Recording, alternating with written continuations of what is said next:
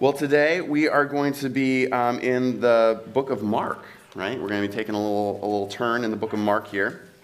As Pastor Stan said, as a youth ministry, we've been going through the book of Mark. We've been going chapter by chapter, just kind of assessing what God is saying through His Word, what Mark is writing to the people of that time, and proclaiming the message of Jesus. Mark is a very interesting account of Jesus' life. It's very action-packed and moves very, very quickly. So today we're going to be reading Mark chapter 8, and I encourage you all to read on in the pamphlet with me as we read together and dissect this passage. And for y'all who are joining us online, thank you for being here and as we read together. So let's hear the word of the Lord today. This is Mark chapter 8, verses 27 through 38. Jesus and his disciples went on to the villages around Caesarea of Philippi. On the way, he asked them, "Who do people say that I am?" They replied, "Some say John the Baptist, others say Elijah, and still others, one of the prophets." But what about you?" asked Jesus. "Who do you say that I am?" Peter answered, "You are the Messiah." Jesus warned them not to tell anyone about him. He began to teach them that the Son of Man must suffer many things, and he must be rejected by the elders, the chief priests, and the teachers of the law, and that he must be killed, and after 3 days rise again. He spoke plainly about this. And Peter took him aside and began to rebuke him. But when he turned and looked at his disciples, he rebuked Peter. "Get behind me, Satan," he said. "You do not have your mind on the concerns of God, but merely human concerns." Then he called the crowd to him along with his disciples and said, "Whoever wants to be my disciple must deny himself, take up their cross, and follow me. For whoever wants to save their life will lose it. But whoever loses their life for me and for the sake of the gospel will save it. What good is it for someone to gain the whole world yet forfeit their soul? Or what can anyone give in exchange for their soul? If anyone is ashamed of me and my words in this adulterous and sinful generation, the Son of Man will be ashamed of them when he comes in his Father's glory with the holy angels." This is the word of the Lord. So this is an intense, 10 verses that we read here. This is an intense little passage, but a one that is important for us to look at. And I want to start with a question. Has there been any time in your life where you have been so confident about something? You've been so confident you're right in a discussion or a conversation, and then you turned out to be wrong. Siblings, you probably have experienced this with, your siblings. You felt like you're right about something, and then you end up being wrong. Maybe that's with your friends. Married couples, I know y'all have experienced this. I've experienced this where I felt that I've been so right about something, and then I end up being wrong. In that moment, how does that feel, right? How does that feel to feel that you've been wrong about something that you felt so right about? Well, you might feel a little bit humiliated. You might feel a little bit, "Oh man, I'm so embarrassed because of this. I thought I was right." Or you might dig your heels in and get really defensive, like, "Oh, I thought it was this way because this or that." There's so many reasons why we might do this, but in this way, we see that Peter and the disciples are so confident, think they're so right about something, and then they end up being wrong. And today I want to talk to us about faith. Faith always has an object. Faith always has some sort of shape to it. And truth faith, it requires something of us, as we shall see. So today we have three things that we want to talk about. We want to talk about a faith that confesses Jesus, a faith that reforms around Jesus, and finally, a faith that follows Jesus. You can see that in your sermon notes. So first of all, a faith that confesses Jesus. What kind of faith, or what kind of confession is required for this type of faith? Well, as we see, Jesus, he's walking with his disciples, and he asks this question: who do the people say that I am? Right? Yeah, he's curious. He wants to know. And his disciples respond, well, some say you're John the Baptist. Some people say that you're Elijah from the Old Testament. And some even say that you're one of the Old Testament prophets here, right? So there's all these opinions on who Jesus is. But he doesn't stop there. He wants to go deeper. And Jesus says, but who do you disciples say that I am? Notice that Jesus, he's not super interested in what the public opinion is about him. He wants to hear what the people he has called, he wants to hear what they say. He wants to hear their confession. Jesus wants to hear the very ones who he's called to himself, what their judgment is about him. See, there's a difference between public opinion and personal confession in our lives. We can have an opinion about something that's something that's popular, right? Something that's based on, ideas, or we can have a personal confession that is rooted in trust and belief. So faith requires a personal confession, and we must seriously consider it for ourselves as we assess our faith. Is our view of Jesus, is it public opinion, or is it a personal confession? As you see Peter's judgment, it was right. What does he say? He says, Jesus, you are the Christ, right? You are the Messiah, right? It's such a big moment, his disciples are finally getting something right. But how does Jesus respond? Very differently than I probably would have responded, or you or I would have responded. It's such a big moment, but Jesus says, he asks them to be silent about it, right? He's like, hey, don't go telling anybody, What? What's going on here? Why is he doing this? Well, you see, the understanding of the Christ, the Messiah, would have had so much tied to it, right? The Jewish people were expecting a Messiah, someone who would be coming, who was prophesied about, who would come and overthrow the oppressors, who would come in and restore Israel the way that they thought Israel should be restored, right? This was to be promised, someone who would come in and make things right, finally, right? This title had so much tied to it, so much expectation. They expected someone to be, who was wealthy, who was powerful, who was some sort of a royal type, right? A descendant of King David who would battle the Roman oppressors who were really hammering down on oppression against the Israelites, against the Jewish people, and finally bring about God's kingdom and rule. But what does Jesus say? He says, don't say anything, right?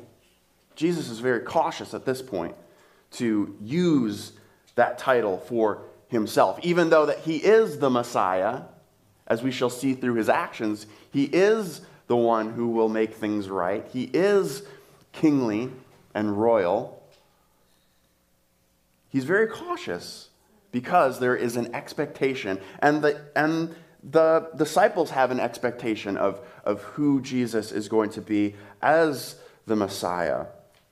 And what that shows us is that the disciples in this moment, they need a reform of their faith around Jesus, around Jesus' expectation, around the reality of what Jesus is about to do and what he is about to bring.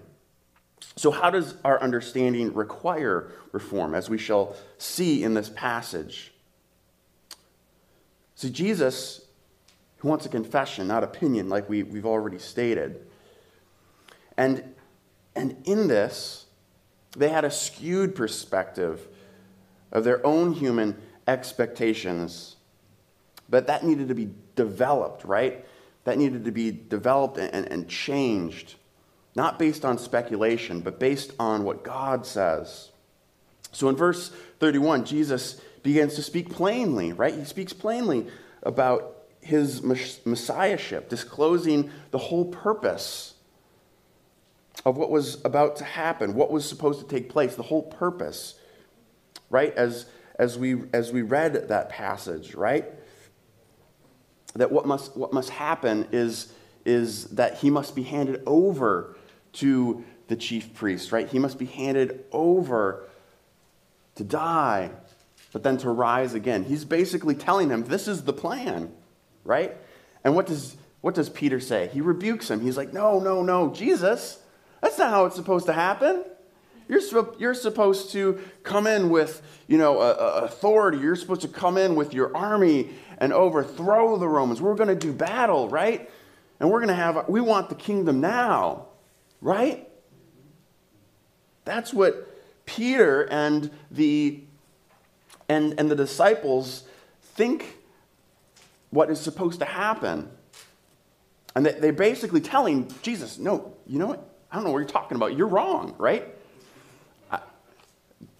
That's an intense thing to say, right? Telling Jesus that he's wrong. But this is what the disciples are doing. They're saying it's not supposed to happen like that. They need their faith reformed. See, they're ready for Jesus to bring about the kingdom now, right? Peter and the disciples don't understand that Jesus and his revealing the kingdom and their understanding, it's not based on these preconceived ideas of what the Hebrews had. And Jesus doesn't fit into that mold. He's not fitting into the human understanding, the human mold, the human expectation that were conjured up after generations and generations, right? But how many times do we do that?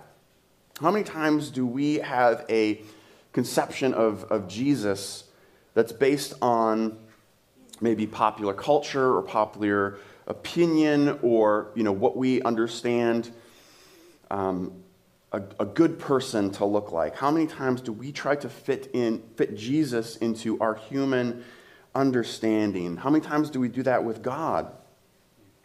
Oftentimes, I know I'm guilty of doing this, fitting it into what is convenient for me and my own agenda and my own lifestyle, what's suitable for my wants and my desires. But that's dangerous. It's so dangerous when we do that. Because once we do that, we're worshiping a god of our own imaginations when we do that. And Jesus sees that this understanding that the disciples had and that Peter had when Peter came to Jesus and rebuked him, he sees this and he is not willing to let this one go. He steps right up to Peter. He gets right in his face and he says, Peter, get behind me, Satan. Right? Has anyone ever called you Satan before?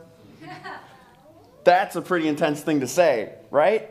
Get behind me, Satan. Of all things, right? I've been called a lot of things in my life, not Satan. But constantly, what is being said here is that the idea of Satan, the Old Testament idea of accuser or adversary, that is what Jesus is bringing out here. He doesn't think Peter is actually Satan, but the way he is presenting, he's being adverse to what Jesus is trying to do. He is coming against Jesus' mission in what he is saying. And that's what leads Jesus to say this. Get behind me, accuser. Don't be adverse to my kingdom and its coming. Constantly in the Old Testament, the prophets characteristically emphasize that Yahweh, the God of the Old Testament, was not made by human hands, right? Not like the gods of the Canaanites and the surrounding false gods. But God is a God who says, I am who I am, right? I will be who I will be. And the Canaanite gods were not the gods, right? God of the the God and that Jesus is proving to be the same God, right? Come in human flesh. He's revealing that I am not going to be fit into those molds, right? I am not going to be part of those missions that you think that I should be. See, what the disciples required was reformation. They required correction. They required an understanding with faith that should be molded around Jesus. And so many times we need that too. We need to be fit into God's plan, right? Not for God to fit into our plan. And see, Peter, right? Peter had his mind set on things that were of human concerns, right? They were not set on the things of God's concerns, as the text says, right? He was so caught up with how things should play out, how things should occur according to his mind, right? That he was unwilling to focus on the ways of God, right? He had his view too limited, right? And we do that too. How many times do we have our view just so limited on what we can see, what we can understand, with, maybe one step ahead of us, where God has an infinite knowledge, God has an infinite understanding and a specific plan and purpose, and it requires us to surrender our understanding, surrender our way, and to focus and to trust the way that God is bringing, to trust and hope in the understanding and the concerns that God is bringing about, right? We can do this with our jobs, right? We can do this with our maybe our schoolwork. We can do this with our hobbies, our finances, right? Our social standings, or our families, where we're just so concerned with one aspect of our life that we want to fit it into a mold that suits us, right? We live in a day and age when human concerns and human priorities become so personalized, right? I mean, they're delivered right to our smart devices, right? We get this so often. We're inundated with messages even from our culture where we're told to follow what makes us feel good, to follow what makes sense to us, right? But what Jesus is calling us to, what Jesus is calling his disciples to, is not to be focused on these human concerns, but to trust and obey and to follow the way of his kingdom, right? So, and I want to have a caveat to that is that not all human concerns are bad, right? We really do have good intentions a lot of the times. However, they can become destructive when we allow them to shape the narrative of our lives, right? When we want to say that I want the best family, I want the best, I want to be the best at my job, I want to, have a good social standing, I want to have people to view me respectably, right? I want to have people really look up to me, right? To shape a certain perspective of ourselves. When that becomes our priority, when that becomes our focus, that's when we get into dangerous waters, right? That's when it becomes very destructive for our lives. But faith in Jesus, it tells us here that it requires reform. A reform in our minds, that our minds wouldn't be any longer shaped by human concerns, but first and foremost shaped by the concerns of God. So let's take note that Jesus here, he's not willing to be stopped or opposed by the opinions of his disciples, right? In his rebuke of Peter and his rebuke of the disciples' understanding. But also, let's note that at the same time, he, in their failing to understand, he doesn't write them off, right? He doesn't tell them, okay, you guys have failed. Now you guys are unworthy of following me now. No. Jesus is very patient. Jesus is very patient with his disciples. If we were to read the whole scope of the book of Mark, I mean, we say time and time again that the disciples are not getting it right? They have a skewed understanding of who Jesus is supposed to be. But Jesus is so patient, both willing to correct in truth, but also willing in kindness to continue to invest and continue to shape the disciples, right? He doesn't cast them away. And that's really an encouragement for both me, and it should be an encouragement for us today as well. Because Jesus, right, he doesn't want to take on that concept of Messiah quite yet, because it had these political ties, right? These political, it was politically and religiously, very much so politically and religiously charged. And in that way, he wanted to remain kind of under the radar until the fullness of God's plan came to be, right? That meant him suffering and him dying on the cross, paying for the human sin, but then being resurrected, rising again, and establishing his new covenant, right? So that brings us to our third point. We talked about a faith that confesses, that personally confesses Jesus. We talked about a faith that requires reform. When we constantly need our faith to be reformed and renewed in who Jesus is by our understanding of him through God's revealed word. That brings us to a faith that follows Jesus. A faith that follows Jesus. Right? Are we willing to follow our leader? Are we willing to follow Jesus as our leader, as our teacher, as our Lord and our Savior? See, a commentator said one time that a wrong view of messiahship leads to a wrong view of discipleship, right? So if we have a skewed view of who Jesus as the Messiah, as the Christ is and what that means, it's going to ultimately lead to a wrong view of how we follow.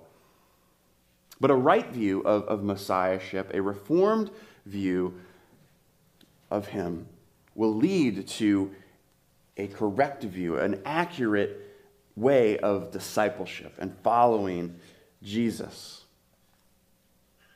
See, Jesus, he gives us a glimpse of what faith must look like, right? In verses 34 through 38. That's what he tells us. He says that if anyone is to come after me, he's to deny himself, right? Deny himself. He's to pick up his cross. And he's to follow me, right? So these ideas that are very countercultural now, were definitely countercultural then, but also countercultural now. We see that Jesus, these are the ways that he requires. This is the way of the cross, right? The way that the disciples didn't think that Jesus was going to bring about in his kingdom. But Jesus rightly understood this was the way that his Father had ordained, and the way in which he has called Jesus to, and the way that he calls his disciples to as well. To deny yourself, to deny yourself of the earthly pleasures, of gratifying your own desires, to pick up your cross, right? To pick up that burden of the cross, which not only was not only was a symbol of death, but also in that culture would have been a symbol of humiliation, right? It's the most shameful way to die. It is said actually that Roman citizens legally could not be crucified because of the shamefulness of that way of death. And that's what Jesus is, as we see, as we understand the narrative and the story of redemptive history, that's what Jesus bore for us, was that shame, was that humiliation. And he's calling us to endure that as well with him and to follow Jesus in the life that he led. Now we're sitting here today and saying, wow, that's not really appealing, right? That's not an appealing lifestyle, right? Consider all the options that we have. If you're in here today and you don't follow Jesus, you're like, man, why would I want to do that, right? But Jesus, he lays out 4 reasons for us that I think help give us a better understanding, that give us a truer understanding of what he is saying. And they're filled with both irony and paradox. Irony and paradox, where Jesus is saying something and reveals something that's going on, and an understanding that totally goes against of how we tend to think about the world and how we tend to view the world itself. And Jesus lays out these 4 reasons for us, and they're embedded into these questions, right? These statements in 35 through 38. In 35, Jesus says, "Whoever would save his life would lose it, but whoever loses his life for my sake and for the sake of the gospel will save it," right? I mean, that's a paradoxical statement, right? Okay, so if I want to save my life and just hold on to what I have, it's going to slip through my fingers, right? It's going to fall through. But if I lose my life, if I give that up, if I surrender that, then I'm going to save my life.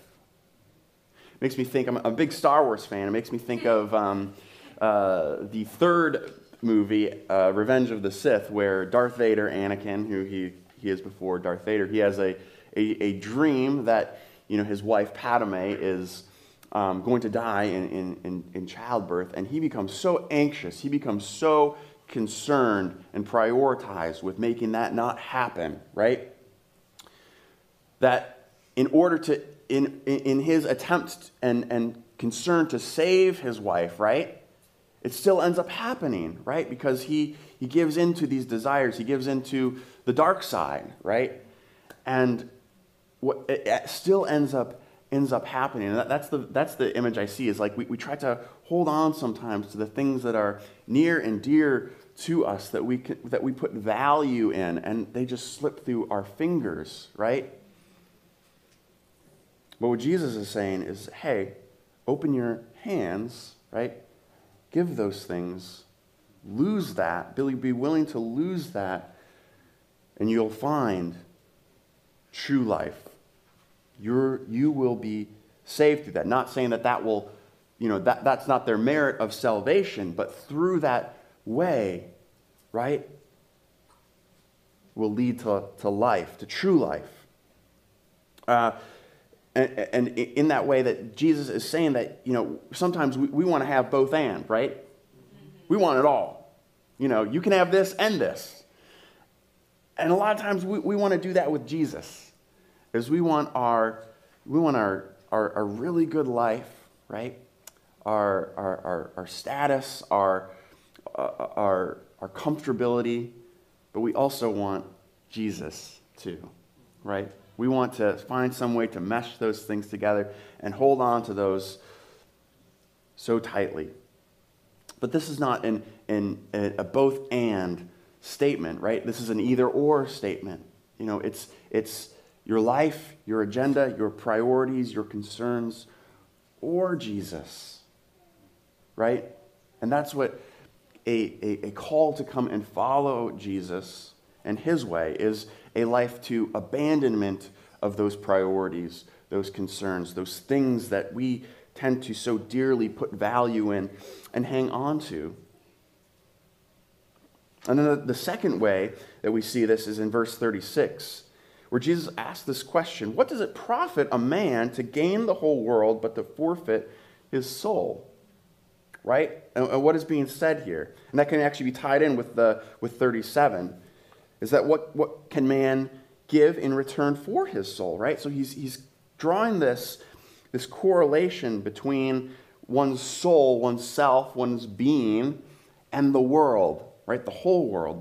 Think about that. If you had the opportunity to have everything in the world, all of its riches, all of its pleasures, everything that the world had to offer in exchange for your soul, right? Sometimes we want to act like we do that, right? But what Jesus is drawing out here is, what does that actually profit someone when they do that, right? What value and worth is actually in all the things that you could conjure up, all the things that you could accumulate in this world while giving up your soul? And the second question, what can a man give in return for his soul? That shows us that Jesus is wanting to draw out the worth of the human soul to God. Could it even be compared to the riches of this world? Could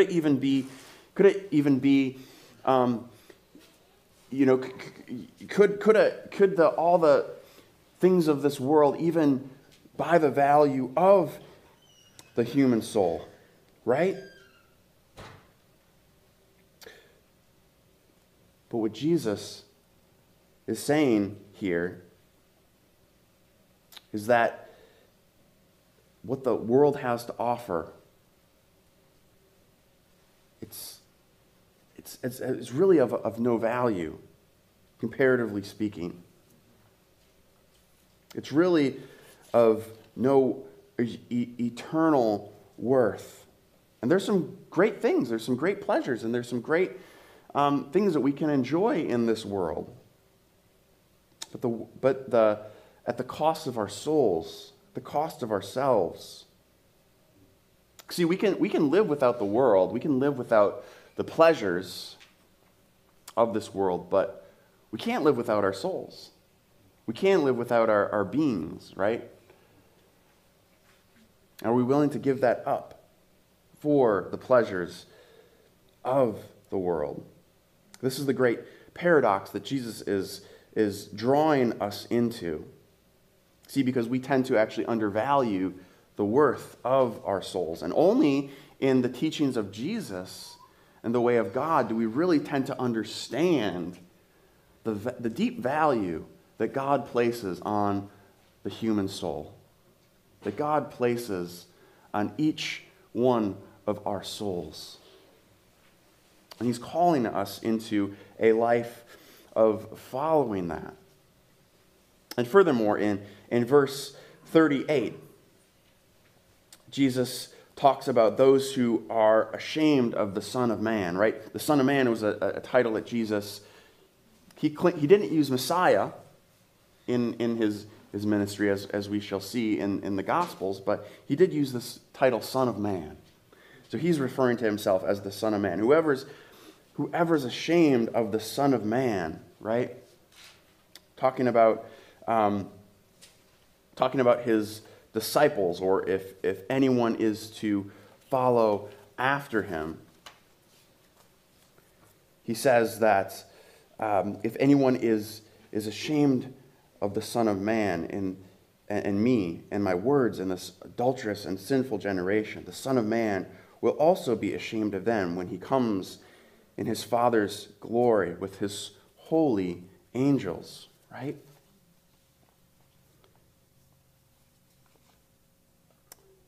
Jesus is giving us these options. He's giving the disciples these options here if anyone is to follow after him.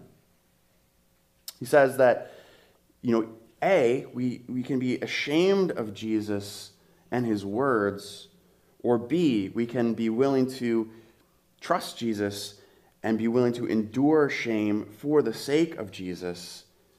But in that, we are actually secure and found in him.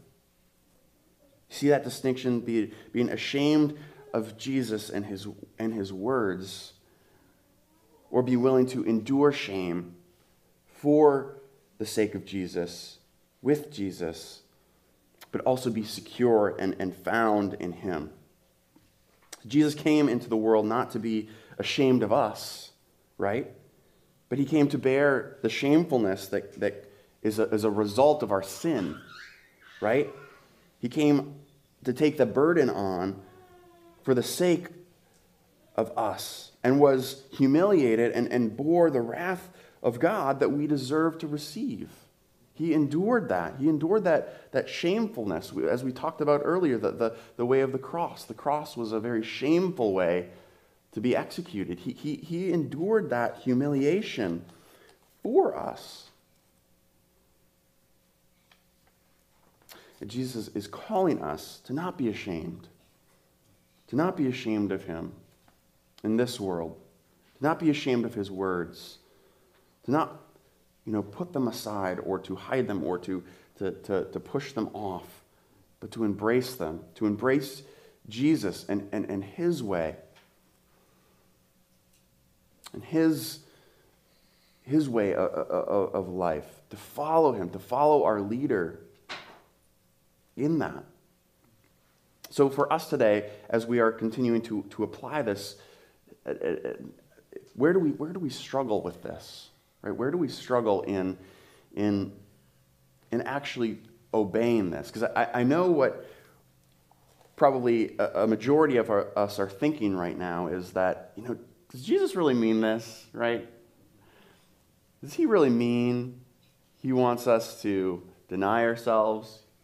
Does he really mean that he wants us to take up our cross and to follow him, Or is this more of like, more metaphorical, right? Is this more like, in some ways and not the other, right? Or does this apply to our whole lives? Is he serious about what he is calling us to do? And, the encouragement I see is that the disciples seem to really think so. Because as we read the disciples where they got it wrong during the earthly ministry of Jesus, is that when they were, post-resurrection, and after Jesus ascended, and they were endowed with the power of the Spirit to carry on the ministry of Jesus in the early church, they were willing to do this. They went on to, all but one disciple was actually martyred for the faith. They took this call seriously. They took it very, very seriously, and so did the people of the early church. They gave up so much. They gave up their agendas. They gave up their livelihoods, their comforts to follow Jesus. And it ultimately comes down for us is that what do we really place our value in? Right? Do we place our value in our earthly concerns, in our earthly pleasures, and prioritize those things, or do we value Jesus? Do we really value Jesus?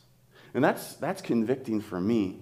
As I've been studying this week and preparing for this message, I'm really convicted that I tend to undervalue Jesus. I tend to undervalue him in my life and take him seriously and follow him. And applying a passage like this to my life. And what Jesus is calling us to is to take him seriously, is to not be ashamed of him or his words, but to obey him even when we don't have the end result or that might lead to a little of the unknown and a need to embrace the mystery, right? But it does draw us into a further a trust of the Lord, a further dependence on Him, a further need for Him in our lives, right? It should draw us into a greater dependence, and our view of Jesus becomes so much grander because of that. When we choose to surrender and choose to give up those things in our lives, to deny ourselves, to even as in the front of our bulletin, when as Dietrich Bonhoeffer says, when a man is called to Jesus, it's a call to come and die, right? There's the ultimate sense of that, right? Where there are Christians and there are individuals who do, it does require them to give up their physical lives. But even as in applying it to us, it does require us to give up livelihood. It does give up, it does require us to give up comforts, right? To give up the things that we tend to value, right? To surrender those things, to sacrifice those things, because our value in Christ and His way and His kingdom and His glory should be so much grander than those things. Because what Jesus is promising in His fulfilled kingdom, once He brings His kingdom in its fullness in new heavens and new earth, that those things should be our goal, like it is Jesus' goal as we follow Him as Christians.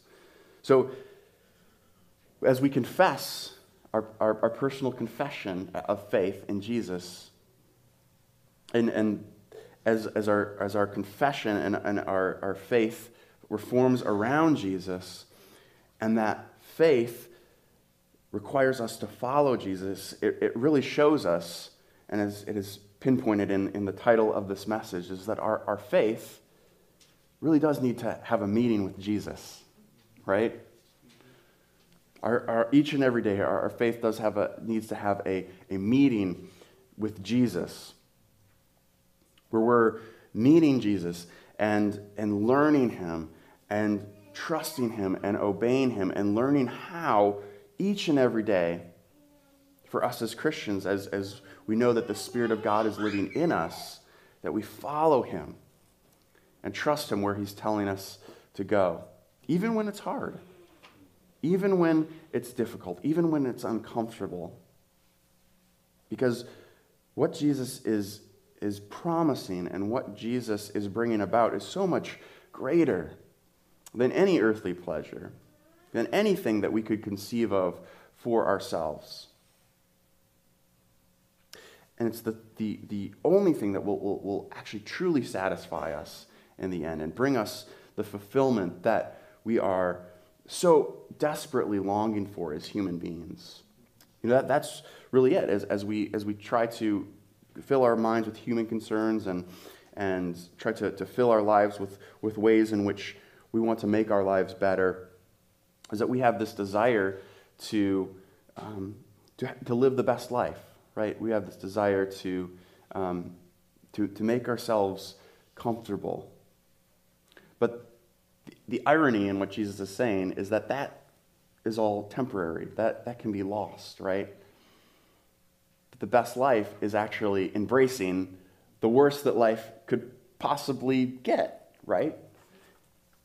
To embracing the opportunities to suffer for the sake of Jesus, to give up those comforts, and to trust Jesus in the way that He is calling us to live and calling us to do. We can't do that. We can't live out that type of faith. First of all, without a true regeneration of the heart, but also along with that, we can't do that without a deep and growing dependence on the person of Jesus. So that's my encouragement for us, is that we would go about even thinking about this coming year, that we would embrace that. We would embrace that cost of denying ourselves and picking up our cross. You're willing to embrace shame and humiliation, and not maybe achieving the things that you thought you could achieve by human concerns, but embracing the way of Jesus, because that way, my friends, is so much better. It is such a better life in this life and the life to come. So would you pray with me? Father God, oh Lord, we're reminded so much this morning of how much we need you. We're reminded of the life that you lived in your life here on earth and your earthly ministry. And Lord, how much you desire for us to follow you, to not be formed by the opinions or the popular opinions of the world, but for you to shape us by the concerns of God. And so, Lord, I ask as we wrestle with your word today, I pray that you would help us learn to surrender wherever we need to surrender in our lives.